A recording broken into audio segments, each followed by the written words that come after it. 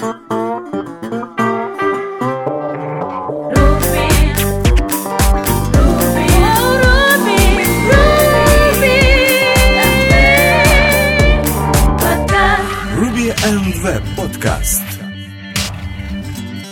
Добрый день, дорогие слушатели! Вы слушаете третий выпуск третьего сезона подкаста РВПод. И с вами сегодня Алексей Васильев и Александр Чаплинский. Ну что ж, давайте рассмотрим, что же интересного произошло в мире Ruby и веба за эту неделю. Поехали! Итак, первая новость – это блогпост, который называется Encryption on Rails, в котором рассказывается про такие гемы, как AES, гем, это, который позволяет делать IES 256 encryption алгоритм, а также Ether Encrypted, который уже более четко интегрируется в Rails и позволяет вам использовать какую-нибудь таблицу с полями для специального энкрипшена данных. Блогпост хорошо расписывает, как это вообще работает, как передается соль, сами данные, как производить key-rotation. И вообще очень хороший, если вам действительно надо дополнительно что-то энкриптировать и потом хранить у вас в базе. Также, как я сказал, тут расписывается пример даже, вот давайте что-то заэнкриптируем, какой-нибудь input от пользователя, еще будем спрашивать пароль этого пользователя, то, что он хочет получить. Ну и тут также еще надо заметить, хорошо рассказывать, что Ether Encrypted, даже при его использовании, он может быть атакован специальными типами атак, поэтому тут надо внимательно смотреть на разные механизмы энкрипшенов, а также на то, как генерятся ключи, потому что есть варианты, когда там рандомизатор можно обмануть или что-либо еще. Вот. Это первый такой блогпост, поэтому для тех, кого интересует энкрипция, если не в составе рельсы, а просто так, вы можете использовать AES-гем. Вот. А если там, в составе рельсы, то вот есть еще Ether Encrypted, который вы просто можете использовать для генерации таблицы, в которой будут храниться энкрипшенные данные. Вот. Это раз. Следующий это блогпост, который вышел в блоге wigit.com, в котором рассказывается, что рубистам уже не следует обязательно использовать single quote стринги, если вам, то есть, как мы знаем, есть такое правило, что использовать single quote стринги, если вам не нужна интерполяция, потому что они быстрее. Да, только не стринги, а строки. Строки, да. Одинарные, как говорится, как это можно назвать? Кавычки? Да. Кавычки, одинарные кавычки, если вам нужна интерполяция для строк. Вот, но получается, и вот Лавсон Курц решил как раз провести тесты, он использовал разные Findbus и прочие тесты, где он показал, что разница очень маленькая, что проще использовать double quote, хотя там только один тест показал significant difference, большую разницу. Но хотя, как мы знаем, разные системы, такие как Robocop, будут ругаться, говорить, что лучше все-таки использовать single quote. Ну и многие тоже говорят, что это еще хорошо для semantic benefit, что когда ты видишь single quote string, ты понимаешь, что там внутри нет переменных. Мало того, я знаю даже девелоперов, которые будут ругаться, если будут видеть double quote там, где их не должно быть, по идее. У них встроен Robocop прямо в глаза? Да, скорее всего. Ну, хорошо, окей. Но в любом случае, вот эта фраза, что используйте single, одинарные кавычки, чтобы быстрее, она уже вот на сегодняшний день не сильно актуальна. И как пишет автор, что если вы боретесь за перформанс, то я думаю, на single quote это не то, на что вам надо обращать внимание. Возможно, вам просто надо обратить внимание на какой-то другой язык. Например, ассемблер. Он очень суровый, хороший язык, перформанс вообще просто рвет всех. Жалко, я на нем еще ничего не видел, рельсы. А представляешь, рельса на ассемблере. Только для суровых чуваков. И будут там потом pull-реквесты. Вот тут надо 2 бита вытянуть, потому что не хватает. Так, и последний блогпост из этой серии — это Debugging Ruby. Очень простой блогпост, в котором рассказывается преимущество использования прая по сравнению, например, puts переменная inspect, когда вы инспектите что-либо, что происходит. Pry позволяет вам остановить выполнение кода, всего лишь команда require pry, bitnix pry, получить доступ к переменным, видоизменить переменные перед продолжением выполнения кода. То есть очень похоже на GDB для дебага C-кода. Отлично показано, как он используется, тем более есть интеграция с pry by bug. Это 2.0 Ruby Plus дебаггер или pry debugger. Это 1.9.2 или 1.9.3 Ruby. То есть интеграция. Ну и все для MRI, конечно же, не забываем.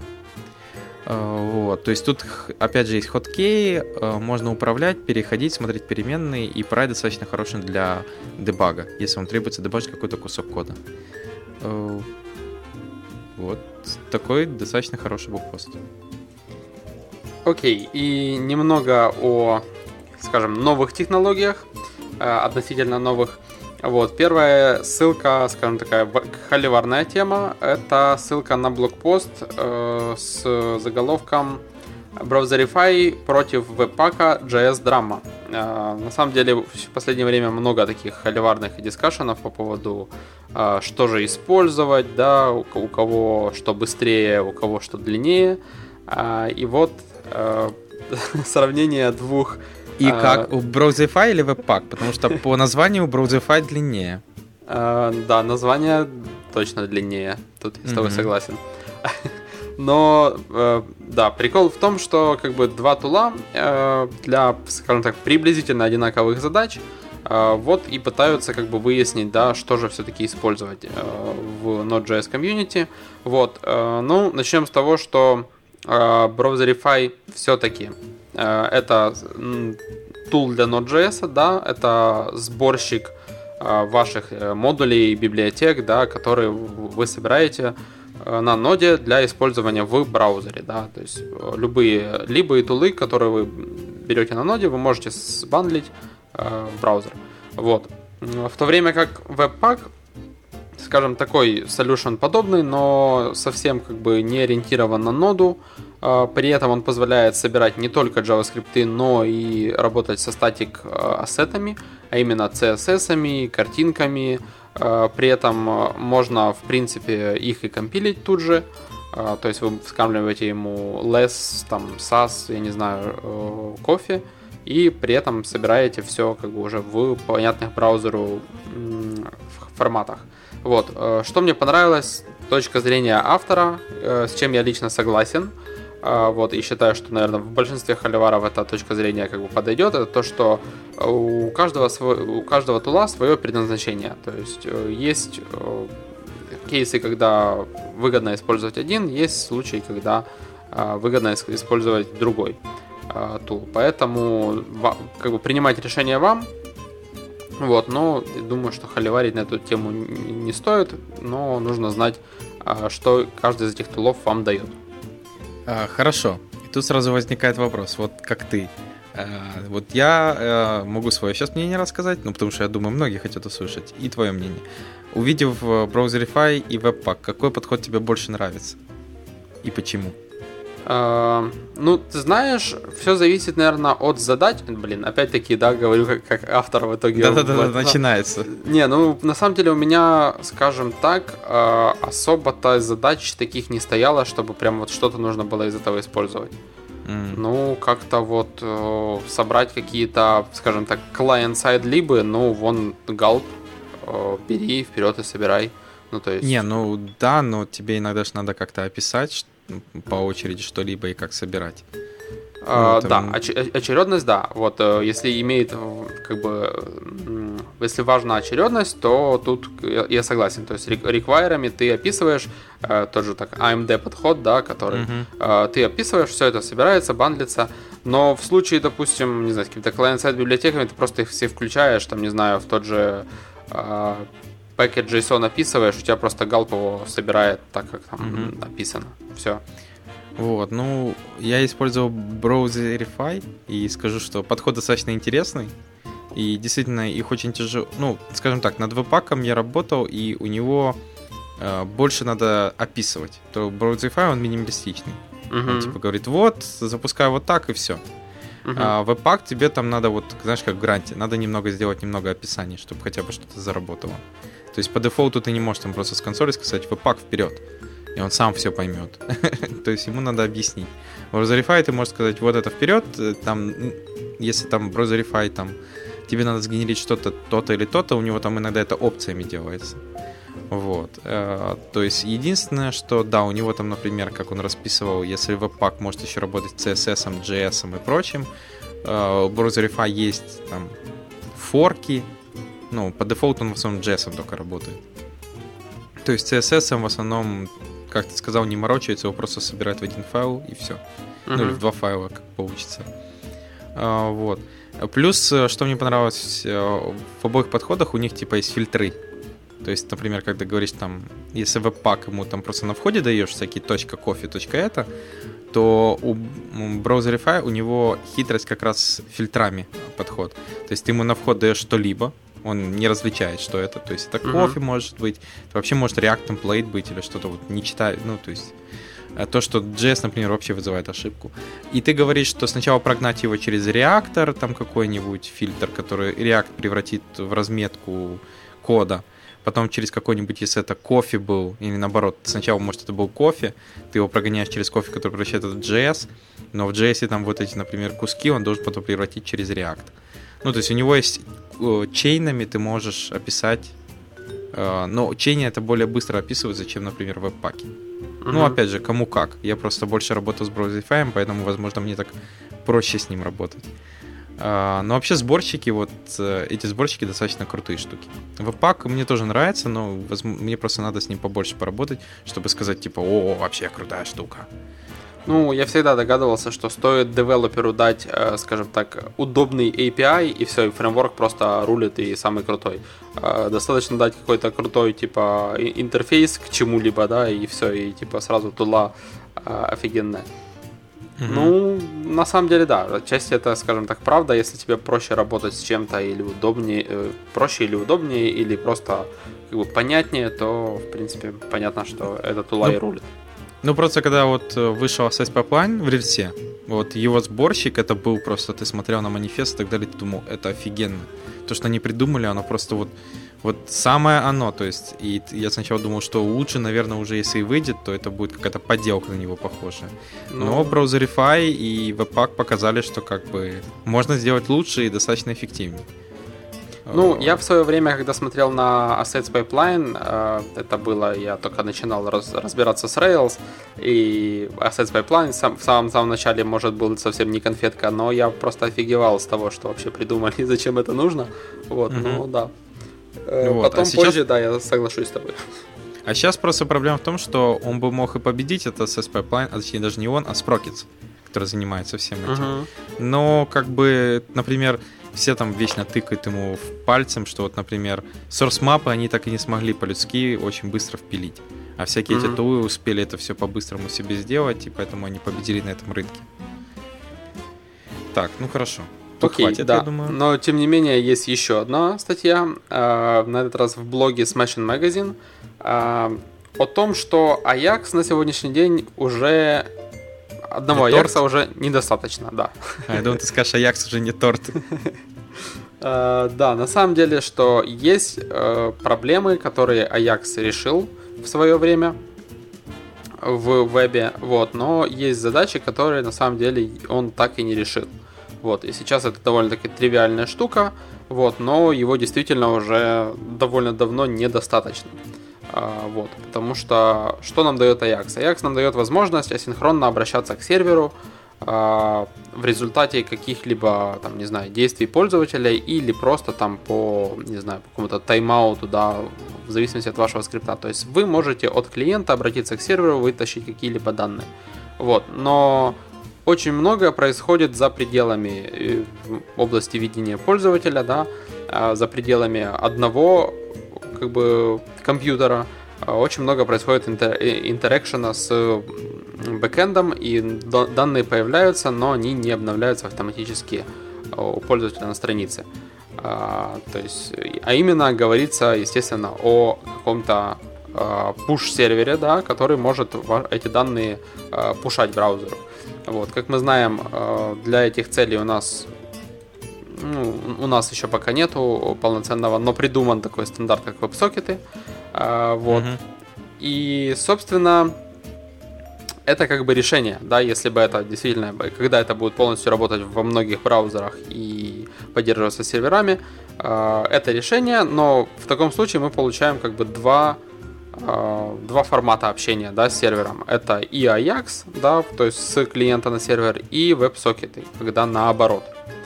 Вот. Вот авторы этой статьи рассказывают о такой штуке, которая называется Application Messaging, Web Application Messaging Protocol, сокращенно WAMP, WAMP, который объединяет эти два подхода и дает как бы единый стандарт, единый протокол для того, чтобы наладить коммуникацию между клиентом и сервером. И, собственно, на базе этого вот подхода есть библиотека, называется Автобан, которая поверх веб-сокетов таки, наверное, и работает, да, в принципе, в которой это уже реализовано. Я не знаю, как мне кажется, подход довольно интересный, я бы уже в принципе, был бы не против попробовать. Осталось придумать, куда. Да, это всегда проблема стоит. Ну, тут есть как раз демка с воутами, воутинг. И мне понравился, то есть в самой статье, там есть в самом низу, если то есть посмотреть, как они все это реализуют, там есть Final Notes и есть Vote. Там еще используется, ну, то есть Автобан, вот эта библиотека, и Crossbar.io. Это как раз сервер-сайд. То есть штука, которая сервис, который, получается, позволяет работать с этим протоколом. Вот. Мне понравилась демка тем, что тут сразу показана сама демка. И самое интересное, что сейчас вот, например, мы с Сашей сидим, он нажимает волты, а я вижу, как они меняются. Я могу, например, с Сашей ресетнуть волты. Ты за мной следишь, я вижу. Ну да, вот. Удобно, что в коде, если ты внимательно посмотреть в коде, или вот я могу сказать, Саша, посмотри код, тут нету урлов. Ты описываешь если ты посмотришь, это как PubSub, именно через... Ты описываешь, вот видишь, у них io.crossbar.demo.vote.onvote. То есть ты пишешь это и на браузере, то есть ты сабскрайбишься к чему-либо, и делаешь session call. Тоже, опять же. А на сервер-сайде ты делаешь тоже с другой стороны. То есть ты делаешь слушателей на клиент-сайде и тех, кто вызывает его, и делаешь слушателей на сервер-сайде и тех, кто это вызывает. То есть у тебя получается какое-то название ключ PubSub используется для общения и с сервер-сайда, и с клиент-сайдом. Да, отлично, тут даже стрелками как бы все круто показано. Ну, показано, потому что, то есть, типа, что паблиш некий штука, она делает, вот некая функция reset voters, она делает session publish, а к ней привязано, получается, on reset, который на клиенте, которая все ресетит. То есть мне нравится именно подход, что тут нету... Ты не морочишься урлами. Так, тут надо новый URL и так далее. Так, мы делаем io. Ты можешь сразу как по архитектуре называть эти ключи. Там, например, мы находимся там бла-бла-бла-бла, votes, list, там, .event какой-то и вперед. Вот. И такой же event или похоже слушается на сервер-сайде. Вот. То есть подход очень интересный. Вот. И самое интересное, что он рабочий. Как я смотрю с поддержками, Internet Explorer, как ни печально, конечно, только 10+. Но поддержка есть даже Windows Phone 8. Safari, BlackBerry, iOS 6+. Ну, то есть, скажем так, возможно, будет только маленькая проблема, что IE от 10 и там iOS 6. Сейчас, кстати, какой... Я уже не помню. 8 iOS? iOS, да, 8. Да. Вот. Ну, то есть, для IE меньше 10 они там предлагают Google Chrome Frame, а Google Chrome Frame это типа Chrome, который типа говорит, что он Internet Explorer. Который выглядит как Internet Explorer. Не, ну не так, они просто типа интегрируют свой рендер engine прям в Internet Explorer старый. Но все равно это такая не сильно хорошая поделка. Но вообще протокол очень прикольный, мне нравится. Единственное, ну как тут пишут, что уже там заимплементили для Erlang есть сервер-сайды и все остальное. То есть можно вообще... Осталось, чтобы все теперь говорили, что надо использовать WAMP. какой Ajax? Я там, типа, вызову PubSub и вперед, везде работает одинаково. Так, хорошо. Следующий блогпост в нашей теме про Ruby. На этот раз Ричард Шниман рассказывает про Symbolic Garbage Collector в Ruby 2.2. А именно рассказывает, насколько это офигенная штука, что символы не чистились до этого в Ruby, даже если запускать хоть до потери пульса Garbage Collector. И вот, наконец-то, в 2.2 Garbage Collector научился чистить символы, поскольку это было не так просто. То есть тут, например, расписывается, что Ruby чистит символы, но не все. Тут сразу все таки what? Что значит не все? Вообще рассказывается, что такое символ в Ruby, что у символа есть уникальный ID в таблице методов, как он хранится на уровне C, как вообще этот RB intern работает в C-API для создания символов.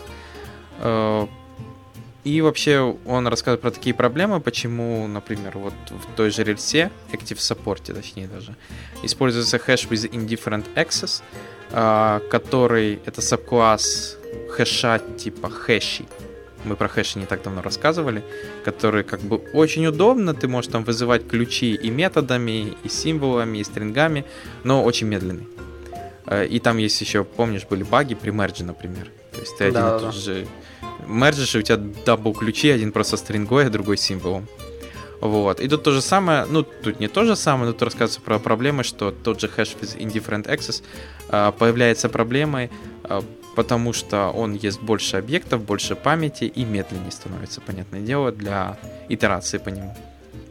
Вот. Поэтому он рассказывает, что 2.2 очень хорошо заимпровил все эти проблемы, и теперь хэши с символами более эффективно и удобно использовать в рубишном коде. Поэтому, например, вторая Rails 5 будет только для 2.2 Ruby и выше, потому что они будут чистить как раз эти куски кода, где до этого не могли активно использовать символы. Вот. Ну и в конце блокпоста он просто говорит, что вы тормозите, используйте Ruby 2.2. На что мы уже успешно так и сделали в некоторых проектах. И еще один блокпост, я думаю, для тех, кто давно работает с Ruby и слышал такую вещь, как SRP, ничего интересного не будет, но Single Responsibility Principle, принцип, это почему он имеет значение, зачем он вообще, расписывается в этом блокпосте, показывается как раз пример, пишут Tic-Tac-Toe программочку, там доска есть, надо делать какие-то действия, и как раз показывают пример, когда кусок, например, логики, который идет расчет игры, делается в одном классе, а тот, который делает показ, то есть презентер, делается в отдельном классе. И рассказывается, в чем причина, что такое Single Responsibility Principle.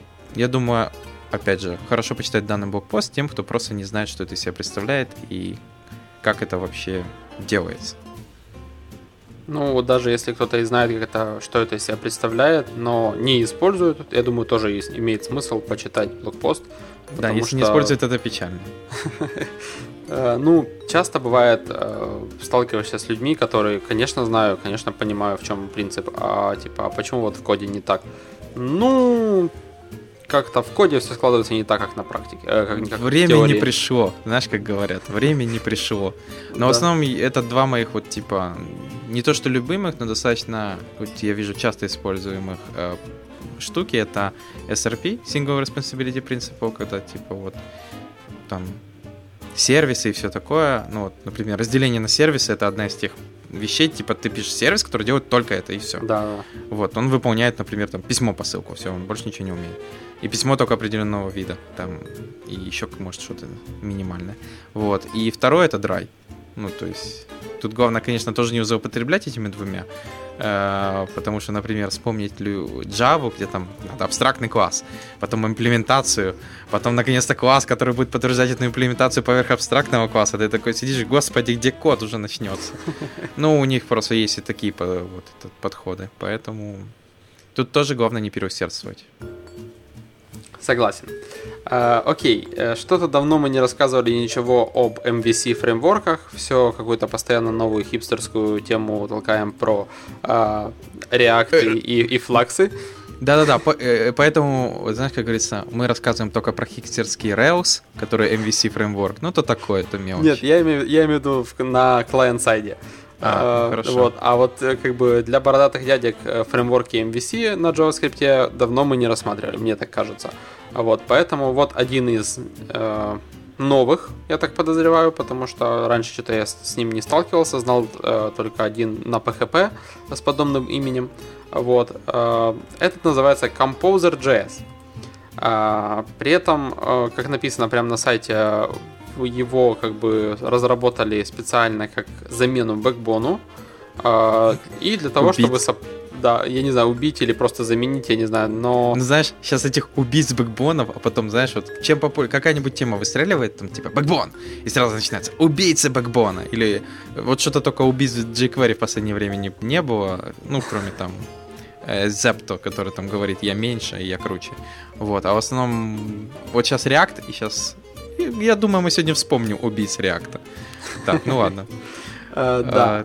В общем, 12 килобайт минифайного кода, вот, поддерживает, точнее, требует, да, зависит от jQuery или MooTools, вот, вообще поддерживает MooTools, вот, и еще History.js, и тоже как dependency, потому что это используется в роутере. Ну, если вы не используете роутеры, то вам и History.js, в принципе, не нужен. Вот, ну, собственно, вот и все. Просто еще один MVC фреймворк-убийца бэкбона. Ну, он с архитектурой. То есть у него есть единственное, что они говорят, вот, типа, мы там распакуемся и вперед, и вот это ложите сюда, это ложите. Ну, то есть сюда. есть скафолд, да, такой базовый, куда ложить какие файлы. Ну, это потому круто, что скажем так, это действительно круто. Потому что бэкбон в основном, типа, ну вот тебе инфраструктура, вперед, парень. Вперед из песней. Да, что куда ложить? Ну, ты сам придумаешь. У тебя вариантов миллион. Согласен, знал я некоторых бэкбон-программистов, которые все ложили в один файл. Вот все вьюхи просто в одну папку, точнее. Нет, вот. Ты, конечно, будешь смеяться, но, например, те же разработчики, я вот, например, смотрю у них, ну, у них тоже все по одному файлу. Вот. Я не знаю почему. Вот. А билдер четко написан, просто нудой собирается. Ну, короче, как-то странно действительно. Знаешь, как у них билдер работает, как они собирают все джейсники в один? Они написали баш-скрипт, который просто проходится, делает кат, и все это в файлик загоняет один. Не, ну это кому что ближе, понимаешь, кому-то Browserify, а кому-то баш. Знаешь, кому-то Browserify, мы тут рассказываем, веб-паки и так далее. А чувак взял чисто четко баш-скрипт, кат, вперед, типа, вот я вам собрал в один файл, вы там морочитесь. Ну, знаешь, и типа, в нужном порядке надо, он массив прям в баше определил нужных файлов порядок. Ну реально, ты посмотри, там есть билд-скрипт. Не, ну это знаешь, это, ну как бы, люди как бы автоматизируют обычно что? То, что делают руками. Ну чувак собирал руками сначала просто катом, а потом подумал, почему я это делаю каждый раз одинаково руками? Напишу-ка я скрипт. Вот, и все, пожалуйста, ваш скрипт готов. Ну, вообще, да. Ну, интересно достать. Ну, композер, короче, смотрится интересно. Ну, я бы не сказал, что тут очень много на него надо обращать внимание. Тем более, сами по себе компоненты, они достаточно простые. Вот, то есть, да, они говорят, что мы убийца бэкбона, но... У бэкбона, ладно, думаю... не говорят убийца, они говорят заменитель. Я думаю, заменитель? Это как заменитель сахара. Ну, то есть, как бы, не, прикол в том, что заменить этим бэкбон можно. Но вот вопрос в том, нужно ли. Нужно, да, ты прав. Потому что бэкбона начнем с того, что инфраструктура есть. Знаешь, как многие говорят про Ruby. Типа, вот появится у вас похожая инфраструктура, ну, тогда попробуем. Окей. Еще одна библиотека. Называется она Riot.js. Самая, скажем так, смешная... Саша. Да, по-моему, мы где-то это уже слышали. О ней рассказывали уже еще, наверное, в первом сезоне.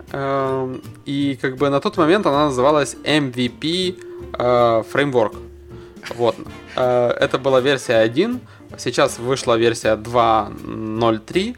Вот. И теперь она называется React-like User Interface Library. Вот так вот просто берут фреймворки и превращаются в библиотеки, подчиняясь модным трендам. Вот. Очень важно, что она React-like. Вот. Ну и, собственно, что она вам дает? Что она вам дает? Она дает вам похожий на React, да, template engine, в котором вы можете определять свои кастомные теги. Вот, он себя позиционирует как самый human readable.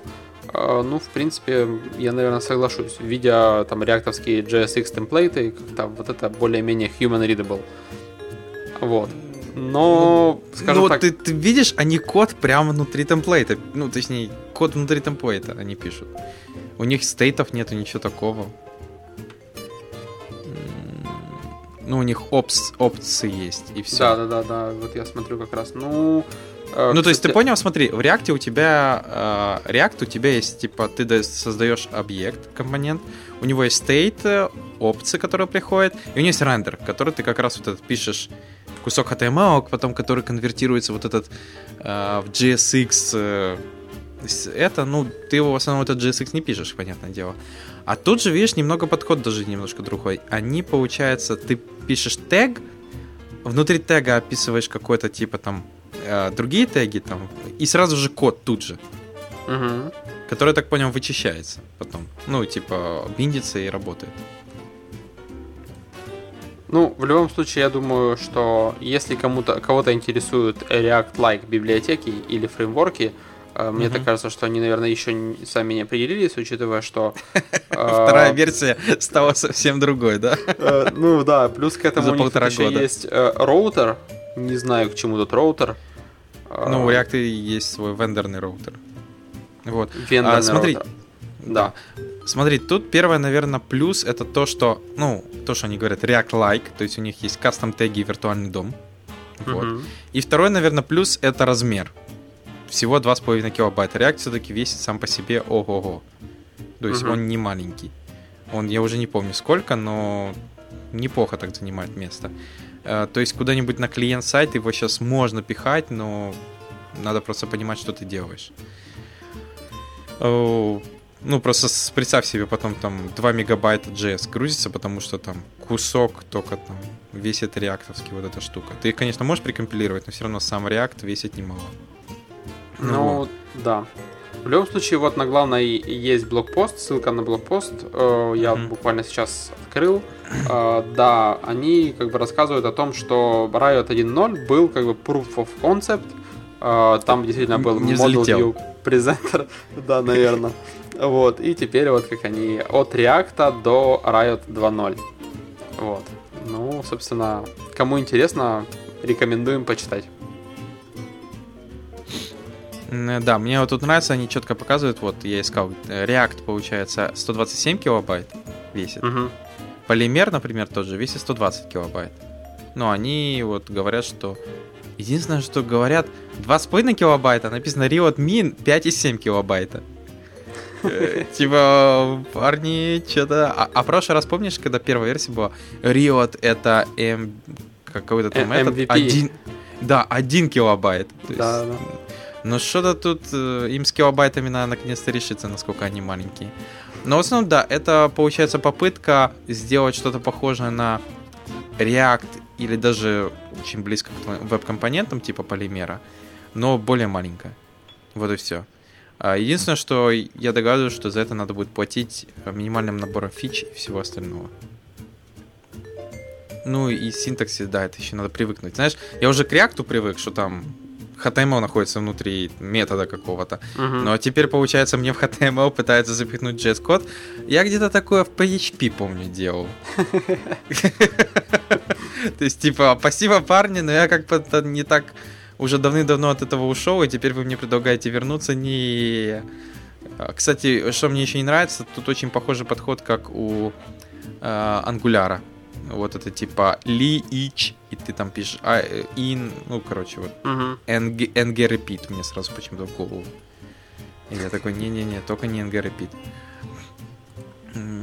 У меня просто тоже вот появился проект, и там тоже на Angular, и я просто понимаю... ты его все еще не полюбил, да? Так как его можно полюбить? Ну, подожди, это первые недели. Через несколько месяцев наступает, в принципе, у меня проект любовь. заканчивается через месяц. Ты понимаешь, что все равно как бы это закончится. Не совсем тот фреймворк, которым тебе хотелось бы работать, но любовь. Так, ну хорошо. Поехали дальше. Следующий блогпост из моих тем — это в Shopify, блоге Shopify написали достаточно очень интересный блогпост про тюнинг Ruby Global методов кэша. Как оказалось, Ruby, он кеширует наши методы, а именно, то есть, когда ты вызываешь что-либо и так далее, у него есть для этого хэш-тейбл, по которому он, если повторно вызывается какой-либо метод или что-либо, он в нем сначала ищет, если находит, он просто отдает его. За счет этого можно ускорить что-либо. Shopify достаточно большой проект на рельсе, у них достаточно большое количество гемов и кода, и они заметили, что огромное количество времени Ruby, выполнение кода в продакшене Shopify проводится в методе STLOOKUP. В Ruby MRI это как раз для того, чтобы находить поиск по хэш-таблицам. Они начали изучать его, то есть он используется не только по поиску для хэш-таблиц, это global variable, instant variable, классы, garbage collector для всех вот этих объектов по нему проходится. Они начали изучать, смотреть, что же там внутри. Нашли, что там, получается, это используется, как я уже сказал, для кеширования вот этих всех методов и всего остального. Для этого, чтобы изучить и глубже посмотреть, они начали использовать такую утилиту, которая называется perf. Они, кстати, очень хорошо расписывают, как это отличная утилита в Linux. Она позволяет вам спокойно ее использовать в продакшене, не сильно навредят самому продакшену. Хотя, если там вам надо строить графическое дерево, граф-фичер дерево, то для этого придется перекомпилить application со специальным флагом. В Linux там они уже показывают, что он уже скомпилирован в некоторых вещах с этим флагом. И, получается, можно строить рапорты, то есть специальные рапорты по тому, как выполняется какой-либо код.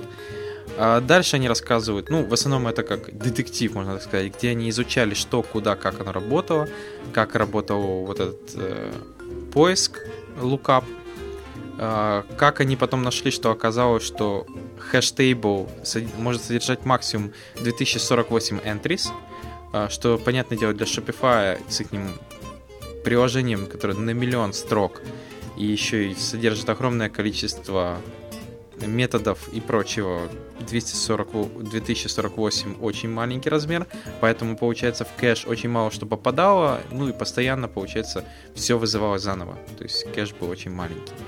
Поэтому они, проанализировав все это, создали новую переменную Ruby Global Method Cache Size, то есть это, как мы знаем, в Ruby появились такие глобальные environment переменные, через которые вы можете тюнить Ruby, потому что до этого когда-то в Ruby все было зашито просто константами, теперь же это можно тюнить через environment переменные. И они законтрибьютили это в upstream, то есть оно уже попало в 2.2, но upstream. И теперь, получается, через вот этот Ruby Global Method Cache Size можно указывать, какой размер кэшировать методов. По дефолту, как я говорил, это 2К. И они показывают, что hit-rate там 90%, но достаточно все равно малый. И они там тюнили, в конце там показывают, что указал, например, 64 достигает 97% попадения в кэш. Что достаточно хорошо для них. После того, как они все это протюнили и проверили, они добились того, что их приложение ускорилось на 3%. То есть Shopify приложение. Что я бы сказал очень неплохо, учитывая, наверное, какие у них нагрузки и все остальное, для них это очень неплохо. Этот блокпост, я считаю, очень хорошо расписывает, как они решали проблему, и хорошо показывает, как использовать такие две утилиты, как perf и ftrace. Поэтому для тех, кому интересно, как копать глубже и смотреть, что же происходит, когда Ruby уровня не хватает, ты понимаешь, что тебе придется опуститься ниже, на уровень C, и какие утилиты для этого использовать, потому что начинается всякий поиск TGB и прочего. Можно еще посмотреть на такие утилиты, как perf и ftrace, и как раз посмотреть, как оно используется для дебага чего-либо. Это первый такой блокпост. После его прочтения я подумал, все, это самый такой интересный и простой блокпост, как смотреть, что же происходит внутри Ruby. Но я ошибался. Следующий блокпост от Дэнни Гинтера, который рассказывает про то, как tail optimization in Ruby, deep dive, про хвостовую, как это можно назвать, оптимизацию хвостового вызова в Ruby. Честно говорю, если Shopify еще более-менее парни пытаются донести нормально рассказать, этот блокпост считается уже надо что-то с собой брать покрепче. Вот, потому что если вы еще читали такую книгу Пэта Шонесси, мы уже не раз ее вспоминали, Ruby Under Microscope, он часто на нее просто тут ссылается. Он начал изучать, как оптимизировать вот этот вызов, хвостовой вызов. И рассказывает про такие разные вещи, как RubyVM Instruction Sequence Disarm, который дизассемблирует рубишный код в YARV инструкции. Если вы поняли только часть этих слов, все-таки, значит, надо попробовать купить эту книжку, посмотреть, как Ruby вообще выполняет код, что такое YARV инструкции, как это все работает.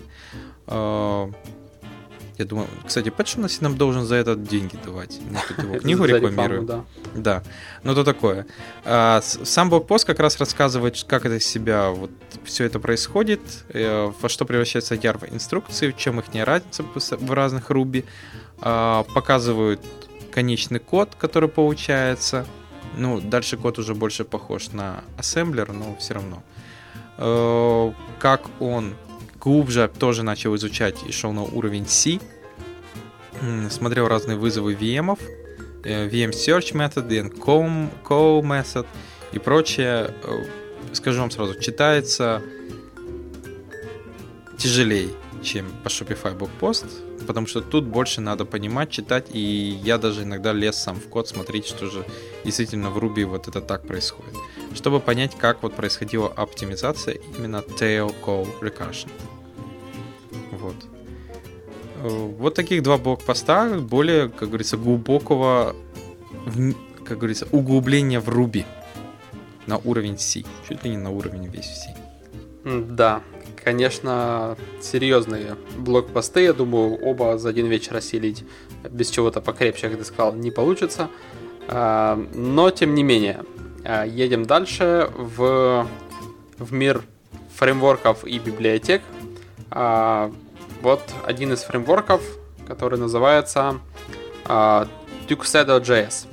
Это, опять-таки, скажем, React-like, точнее, даже не React-like, а на базе React, да, что он как бы в качестве view layer использует React. Вот, как заявляют авторы, это feature complete framework, то есть я так понимаю, что в нем есть все для того, чтобы строить полноценные веб-приложения клиентские. Вот, он как бы в себе содержит React в качестве view layer, построен на базе архитектуры Flux, вот, и CommonJS модулях. Вот, то есть, собственно, что в нем еще есть, кроме этого? Как они заявляют, революционная архитектура приложения.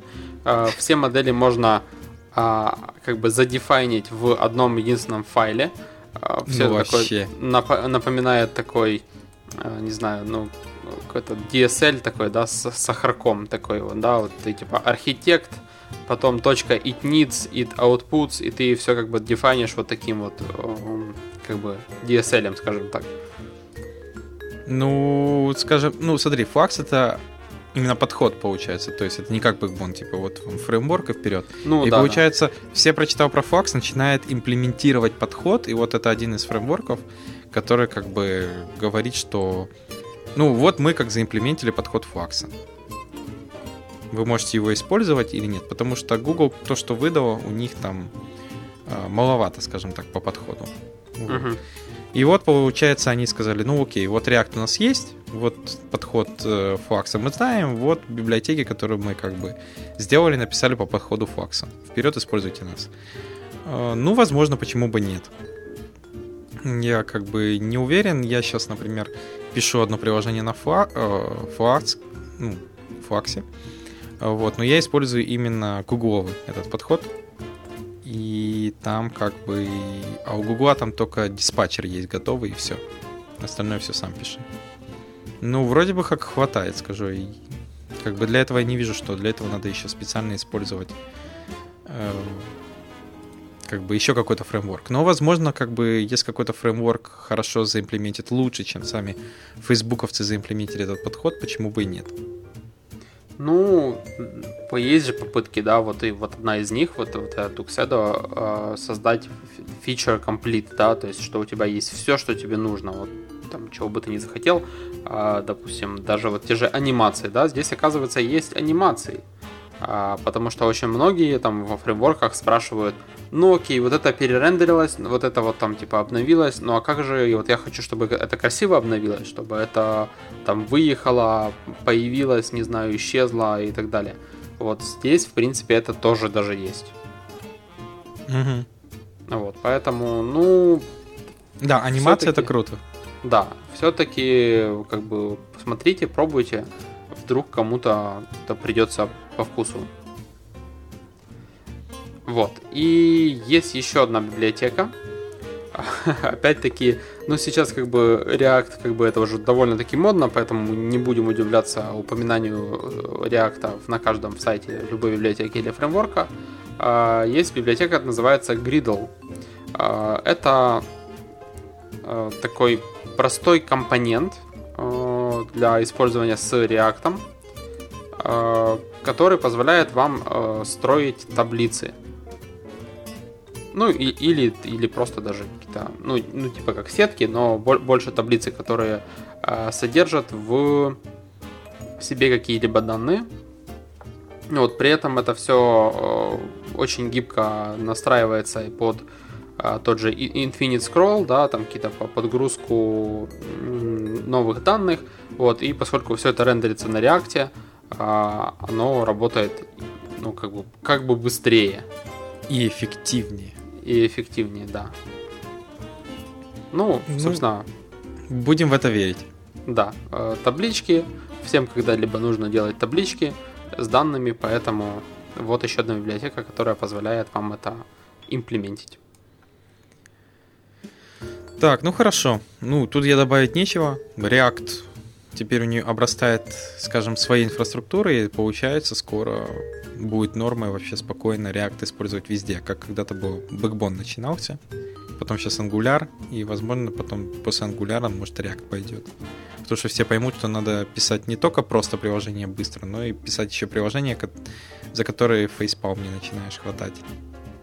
Ну, например, я думаю, таблицу такого размера на Angular ты начинаешь потом ловить наши любимые dirty чеки отключать, чтобы было все более-менее эффективно. Ну, я не знаю просто, как у тебя было, но я поймал вот этот прикол, когда у меня была большая таблица. Просто... Вот, у нас и просто Angular... данных больших не было. Ну да, у меня вот появилось, и Angular просто начал бешено себя вести. Особенно если я еще... У меня по дефолту DevTools выключен кэш. Он вообще как-то себя невменяемо ведет, если DevTools еще включено. Хотя, возможно, там просто DevTools пытается все его ивент-биндинги поймать, и там вообще просто браузер темнеет, и ему становится плохо. Так, хорошо. Перейдем к следующим новостям. Первая новость — это Fusion выпустила Passenger Docker. Это Docker-based image для Ruby, Python, Node.js и Meteor. То есть специальный image, который позволяет запускать Docker-based контейнеры для Ruby, Python, Node.js, как я уже сказал. Вот. То есть для тех, кто вот это любит подход, мы должны засунуть в Docker все, и все будет работать через Docker, то мы как раз Passenger как бы говорит: окей, вот вам контейнер, запускайте все в нем.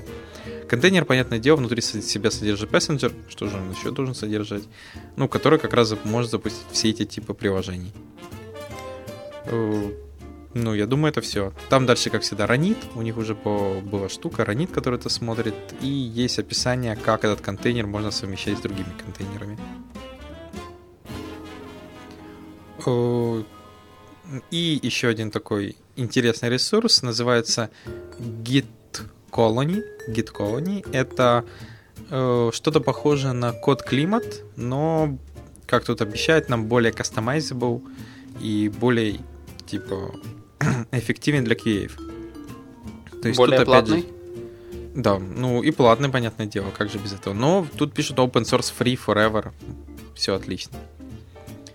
То есть, получается, у них есть, ну, понятное дело, они есть partial review, pull реквесты, работа в командах, как же без этого.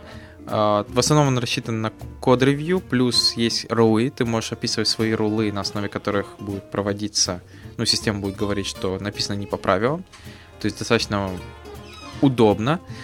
Gamification есть, gamification самого процесса и интеграция с разными сервисами. GitHub, Jenkins, Trello и даже QA-плагины для браузеров. Единственное, что да, я его пока не использовал, поэтому что-то рассказать интересное по этому сервису пока не могу. Вот и все. Окей, еще одна, скажем так, еще один сервис для работы с данными называется Lightning, собственно, Data Visualization Server. Скажем так, сервис, который позволяет вам по API засубмитить какие-либо данные, да, которыми вы располагаете, и представить их в нужной форме. В арсенале вот, в качестве представления есть такие библиотеки, как D3, 3JS, Leaflet и многие другие, при помощи которых можно, там, не знаю, отрисовать графики, при этом интерактивные графики, разместить данные каким-либо образом на карте, ну и в принципе делать многие интересные штуки, которые можно там делать с 3JS с тем же. Вот. Есть демки на сайте, которые выглядят довольно-таки интересно, и в принципе даже некоторые из них прикольно поклацать. Вот. Ну, собственно, если вы, не знаю, хотите в каком-либо виде представить данные, вот можно использовать вот такой вот сервис, не обязательно там самому разбираться с там, отрисовкой и так далее. Если у вас там, не знаю, какая-то есть задача просто одноразовая или там, не знаю, несколько разовая, то в принципе можно воспользоваться вот таким вот сервисом. Но это даже не сервис, это open source штука, это open source. То есть тут находится у нас нода и Postgre нужна. То есть Postgre для хранения данных и нодовский сервер для вот этой API-шки, которая будет, вы будете туда загружать данные. Там есть Python, библиотека для загрузки туда данных. И показывать как раз с помощью этих всех библиотек на фронтенде. То есть, скажем так, это сервер, в который ты вгружаешь данные и чуть-чуть настраиваешь, чтобы он как-то визуализировал эти данные. То есть они твои данные еще и сохраняют? Ну, в Postgre. Ну, понятно. То есть ты... Так это не сервис, это сервер. Ну, имеется в виду open source сервер. Нодовский. Ну, я понял. Но получается, что все равно твои данные, которые туда вставляешь, они как бы сторятся в Postgre на их стороне. Поэтому... Не, в нашей стороне. Это open source, смотри, это типа как, не знаю, там, Rails или что-то такое. Ты должен сам развернуть Postgre. То есть ты разворачиваешь. Я понял. Ты разворачиваешь, как бы, и, собственно, весь API там уже, типа, в этом... Да, они просто, скажем так, это написанный сервер, в котором сразу API-шка есть, сразу интегрированы все эти библиотеки, ты его минимально настраиваешь, там говоришь, выплевывай вот эти данные, он их выплевывает на какую-то визуализационную штуку и показывает твои данные. Ну и ты должен просто как данные вгружать. Почему-то только для вгрузки данных вместо Node.js они используют Python. Это единственная только разница. Ну, то есть клиент-библиотека, которая для вгрузки данных, хотя у них там нарисовано еще что-то, но в основном Python. Вот, они через Python вгружаешь. Ну, вот how it works, если ты посмотришь, у них же четко нарисовано. Что у тебя есть какие-то данные, ты вгружаешь к ним на сервер, и они визуализируют. Ну, и он визуализирует как-то. Вот и все. То есть это весь вот такой подход. Ну, интересное, конечно, решение. Ну, скажем так, тебе не надо что-то выдумывать. Это и хороший плюс, потому что, ну, представь, тебе сказали визуализировать какую-то вещь. Тебе надо написать веб-сервер, написать API-шку, подключить как-то эти все библиотеки, настроить их, как визуализировать. Тут, я думаю, 60% работы уже сделано. Тебе надо его просто развернуть и вот чуть-чуть его под себя немножко напильником. доработать напильником, да. Да, но в любом случае уже хороший кусок работы сделан. Ну да, собственно, заготовка есть.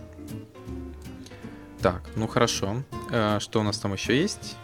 Еще одна библиотека для, скажем так, работы с графикой. Больше даже не с графикой, а, скажем так, 2D физикой. Вот, называется Matter.js, от слова материя, вот, который позволяет вам, ну, собственно, работать с физикой, да, то есть у вас есть какие-то шейпы, 2D шейпы, 3D как бы тут не предусмотрено, и вы можете настраивать как бы их поведение, то есть там тут тоже всякие там силы притяжения и прочее, вот, есть даже в демке есть такой небольшой билдер, в котором вы можете просто это все понастраивать, добавить больше тел, для них там настроить форму. Больше тел. Ты заметил, что эти все тела в основном лежат? Геометрических тел, да. Вот. И настроить кучу для них параметров, вот. Ну и потом как бы с ними поинтерактить, так сказать, мышкой. Ну, 2D игрушки делать на этом engine, я думаю, достаточно удобно. Единственное, что придется разбираться с API-шкой этого engine. Но уже и такие вещи есть, как гравитация, поведение элементов, ну, то есть как его плотность элемента, как он наскакивает от стенок, физика, то есть она уже прописана. А значит, уже минимальные игрушки можно делать. Ну вот, что-то наподобие Angry Birds уже реализовано прямо в демке. Да, я пробовал. Я сверху еле не смог так сбить нормально. Как его, баночки. Или как оно там? Ну, тела. Тела, да. Геометрические. Геометрические тела сбить. Но в любом... Ну, как бы, физика есть, и то хорошо. Так, просто этих энджинов сейчас, наверное, будет... Единственная сейчас проблема, знаешь, как это с фреймворками и вот этими энджинами, какой же выбрать? Какой завтра не закроется и не умрет, потому что автор просто забил на него. Ну да. Так. Хорошо, следующие новости я уже заберу у Саши, потому что у меня кончились по Ruby и всему остальному. Первое — это бесплатная книжка Leaflet Tips and Tricks. Ну, то есть по дефолту она бесплатная, но можно ее купить, если вам сильно хочется. Написал ее Малком Маклин. Как раз рассказывает про основные трюки работы с лифлетом. То есть, что там возникают, какие проблемы, как надо грузить данные. Тоже расписывает, куда лучше что ложить, когда разрабатываешь что-то для лифлета. Но в основном, я думаю, подойдет тем, кто уже работал с лифлетом и хочет для себя подтянуть что-то интересное. Единственное, что у него веб-сервер в основном тут на PHP. Я думаю, просто пропускайте и читайте дальше по JS. Ну, нельзя за это человека. Да, зато он JavaScript знает. Да, и тайлы у него как бы стандартные, типа OpenStreetMap'ские.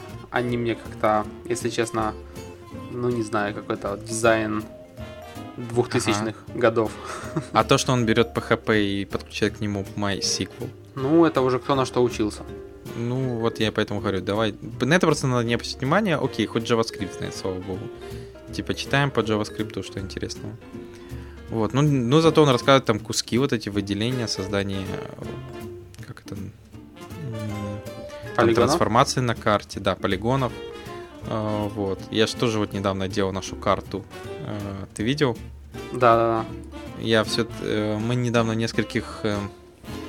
Один выпуск или два назад? Наверное, 2 назад. Вспоминали такую библиотеку Sheetsy.js, которая позволяет использовать Google Spreadsheet как источник данных. И у нас был специальный Google Spreadsheet, где были данные о том, где находится каждый в конторе, который работает в конторе сейчас. Там кто-то в Мексике сейчас, кто-то, вот как Саша. Саша, ты где сейчас? Я сейчас в Сингапуре. Вот, Саша в Сингапуре и так далее. И потом, получается, я взял эту библиотеку, прогнал ее и создал карту, где точками, на которые нажимаешь, и там показывается поп-ап, показывал, где каждый Rails-вариант на карте находится. Вот. И плюс еще, чтобы это было чуть интерактивнее, я там генерил MD5 и GG-аватар пытался подтянуть. То есть сразу, чтобы логотипчик человека был. Вроде получалось. Ну, получилось. Ну, просто не у всех граватары были. Граватары. Угу. Вот. Но в основном, да, получилось интересно. И я вроде, кстати, просто дефолтно использовал OpenStreetMap. Ну, я думал, он ужаснее будет. Да нет, такой. Вменяемый. Ну, я бы не сказал, что он круче, чем гугловские карты. Гугловские карты смотрятся, конечно, чуть получше. Ну, ты имеешь в виду тайлы, да? Да. Ну, тайлы, на самом деле, есть несколько разных провайдеров, которые, в принципе, ну, как бы очень даже сносно, и даже некоторые даже круче нарисованы, чем гугловские. Вот, но проблема в том, что для того, чтобы их использовать, нужно там немножко все-таки бабла платить. Вот, или запустить можно свой тайл-сервер, который, ну, нормально так на Амазоне потянет, хороший инстанс. Понятно. Ну, в любом случае, книжка интересная. Тут рассказывается даже про D3 тоже библиотеку. Я же говорю, только единственное, что тут еще примеры с PHP и MySQL. Но я думаю, кстати, PHP и MySQL хорошие примеры для тех, кто вообще, например, там не в зуб ногой про сервер-сайт. Ну вот. Это первая такая новость. Следующая — это библиотека, которая называется Insignia. Insignia — это Customizable Tag Input. То есть это input, которого вы Insignia говорите. Вот input, в нем будут теги, и он по дефолту в этом инпуте вы можете набивать количество тегов. По дефолту теги разделяются пробелом, но вы можете сказать, какой вам нужен разделитель. Вы можете добавить возможность удалять теги. Там в основном по дефолту они могут удаляться обыкновенным бэкспейсом, но вы можете добавить кнопку, чтобы появлялась возле тегов для удаления их. Есть трансформация, есть валидация, есть парсинг, чтобы теги автоматически, если ты пишешь маленькими буквами, после того, как ты закончил, превращались там, в uppercase или что-то с ними еще происходило. Но вообще очень такая, я смотрю, эффективно написана, хорошая библиотека. То есть, как я помню, вот этот Select 2 и так далее, они что-то подобное пытаются делать, но тут это сделано очень хорошо. Там все-таки немного не то, ты должен как бы дать набор опций, да, как бы отрендерить обычный Select, который выглядит как текстовое поле, в котором можно теги набирать. Но ты, тем не менее, выбираешь из набора ограниченных тегов. А здесь ты можешь как бы создавать новые. То есть ты начинаешь тайпать, как только ты решил, что ты закончил, ты там нажимаешь определенную клавишу, да, которая в делиметре определена. Вот, и у тебя текст создается. И потом после этого можно их массивом там собрать. В принципе, скажем так, очень удобно, потому что, есть опять-таки какие-то плагины, которые позволяют там новые теги создавать. Но, честно говоря, вот как-то все время я, допустим, для таких задач использовал свои велосипеды, просто потому что ни один из плагинов там не подходил на 100%, вот, и как бы контрибьютить в него тоже особо смысла нету, потому что он маленький, но он какой-то недоделанный. Вот, и поэтому писались custom solution. Вот этот, мне кажется, такой, на первый взгляд, довольно прикольный. Конечно, можно там немного поработать с CSS, да, со стилями. Вот, я думаю, это уже такое, сам понимаешь. Да, тут CSS отдельно лежит, он не зашит, слава богу. То есть ты через CSS-ку можешь поменять все, что тебе требуется. Да. Вот, есть... действительно, да, крутой плагин. Мне тоже нравится, он достаточно небольшой. Единственное, возможно, для кого-то будет ограничение, и есть 7+. То есть, если вам нужна поддержка 6-го, этот плагин вам не подойдет. Это уже, я не знаю, поддержка 6-го. Бывает, господи. Представь, человек там... У него, например, софт только для IE 6-го. Да, сочувствуем. Так, хорошо. Следующая и последняя библиотека, надо было просто ее рассказать, это Sortable. Это библиотека, которая позволяет вам создавать Sortable списки, что-то похожее на jQuery UI Sortable. Это убийца jQuery UI Sortable. Да, вот отдельного компонента. Но у нее в основном, что jQuery тут не нужна, работает сама по себе. Плюс, понятное дело, как всегда, заточена только для модерн браузеров. Опять же, для IE 6 не заточена, но поддержка есть touch-устройств. То есть Sortable можно делать на touch-устройствах. Отлично.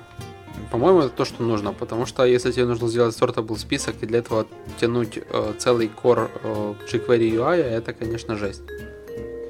Так jQuery UI же можно настроить, чтобы тянуть только то, что требуется. Да, но core, по-моему, там все равно как бы один. Не, core это просто ты тянешь core, потом ты тянешь, после core ты тянешь только те компоненты, которые тебе нужны. Правильно, но core сам по себе, скажем, уже довольно немаленький. То есть, если ты можешь обойтись одним вот таким плагинчиком и тянуть core, и поверх этого еще UI Sortable, все-таки тяжелее. Поэтому я вот надеялся и ждал, что когда-нибудь появится кто-то, кто заимплементит то же самое, но только это будет маленькое и красивое решение. Вот, как мне кажется, вот это вот оно. Смотри, единственное, что я могу сказать, сам сайт по себе, вот как ты его сейчас видишь, он под мобайл почему-то не оптимизирован, то есть он вот так и показывается. Вот. И да, он действительно мобайл, он работает на мобайле, скажем так. Но ведет он себя, честно говоря, может, потому что сайт не оптимизирован. Так. У меня иногда почему-то выделяет. Знаешь, вот этот jQuery Mobile, например, есть unselectable, или как там называется, non-selectable. Что, если там какой-то текст написан, но это, по нему перемещение происходит, то выделять нельзя. У меня почему-то тут выделяется. Ну, это, по-моему, CSS решается, и user select none, и все. Да. Плагин как бы на это не влияет. Да, ну и библиотека написана Лебедев Константином, который, я так понял, работает в Mail.ru. Вот. Ну, что такая... Зато удобная библиотека. Вот. Хорошо, я думаю, это все новости на сегодня. Да, вот. Это все. Мы тут немного припозднились. Надеюсь, сведем вовремя. Спасибо, что слушаете нас. До скорых встреч. Пока. Пока.